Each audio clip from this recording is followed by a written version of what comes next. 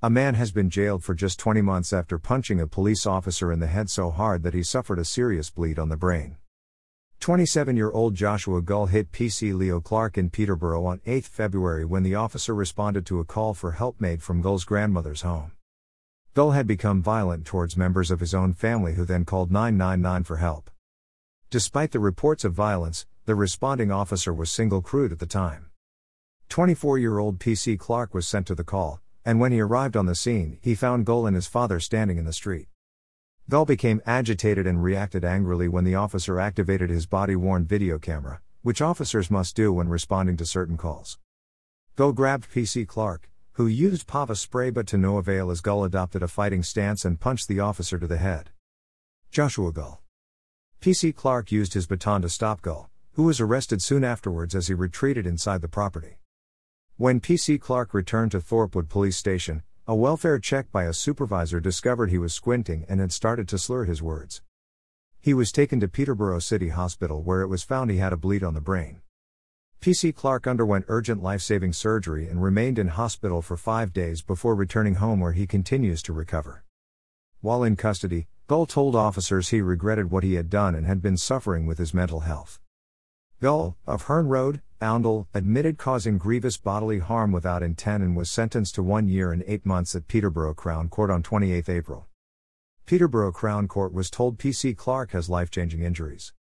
A Just Giving page set up by Emergency Services News in the days after the incident raised £3,695 for the officer, thanks to the generosity of our readers.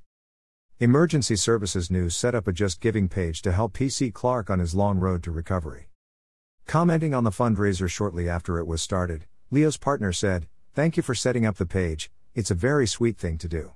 Please may you put an update on the page just to say him and his family are all really grateful for the lovely messages and very generous donations." Prosecutor Michael Proctor told the court the Cambridgeshire police officer attended the Ledbury Road property and from the outset the defendant appears to be behaving in an aggressive way. Mr. Proctor said PC Clark asked for backup, and after the incident, he appeared to be all right. But then it was noticed he wasn't and he was taken to Addenbrooke's Hospital where he was found to have suffered a bleed on the brain. In a victim impact statement read in court, the 24-year-old officer said he had been advised there would be a slow and long recovery.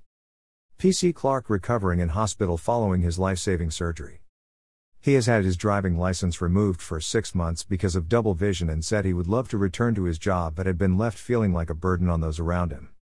DC Matt Belfitt, who investigated, said, "This was a violent attack against a new in-service police officer who was simply doing his job in responding to reports of concern for this man.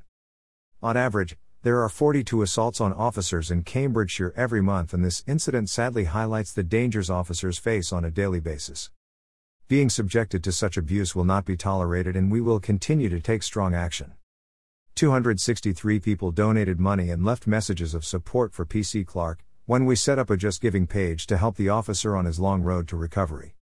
In a victim impact statement to the court, PC Clark said, "This incident has left me feeling like a burden on everyone. I used to love driving but it's hard now as I have to be driven everywhere in relation to things such as appointments or even to go to the shop. I feel like a prisoner as such in my own house because the recovery is so slow and I would really like to go out with my family but I can't due to the injury. I used to love going out with friends, drinking, going to work and socializing but I can't do any of that now and that is really hard for me, just sitting at home and doing nothing.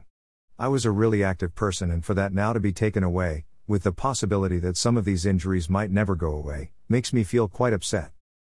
In a further victim impact statement to the court, Chief Constable Nick Dean added, "Police officers and staff are regularly subjected to violence and threats which too often result in injury. It is never acceptable to assume that assaults upon police officers and staff should be tolerated. It is not simply part of the job. While it is clear that the nature of policing requires members of the organization to handle difficult and hostile situations, assaults upon them are serious and unacceptable. The public call upon the police to help them when they are most in need. We have a duty to protect the public, but we are all too often prevented from doing so due to violent individuals who choose to attack those who are there to help them. Most importantly, it should be remembered that police officers and staff are people, they are fathers, mothers, sons and daughters. When they are attacked they become victims just like any other, but victims who have been attacked while trying to protect others.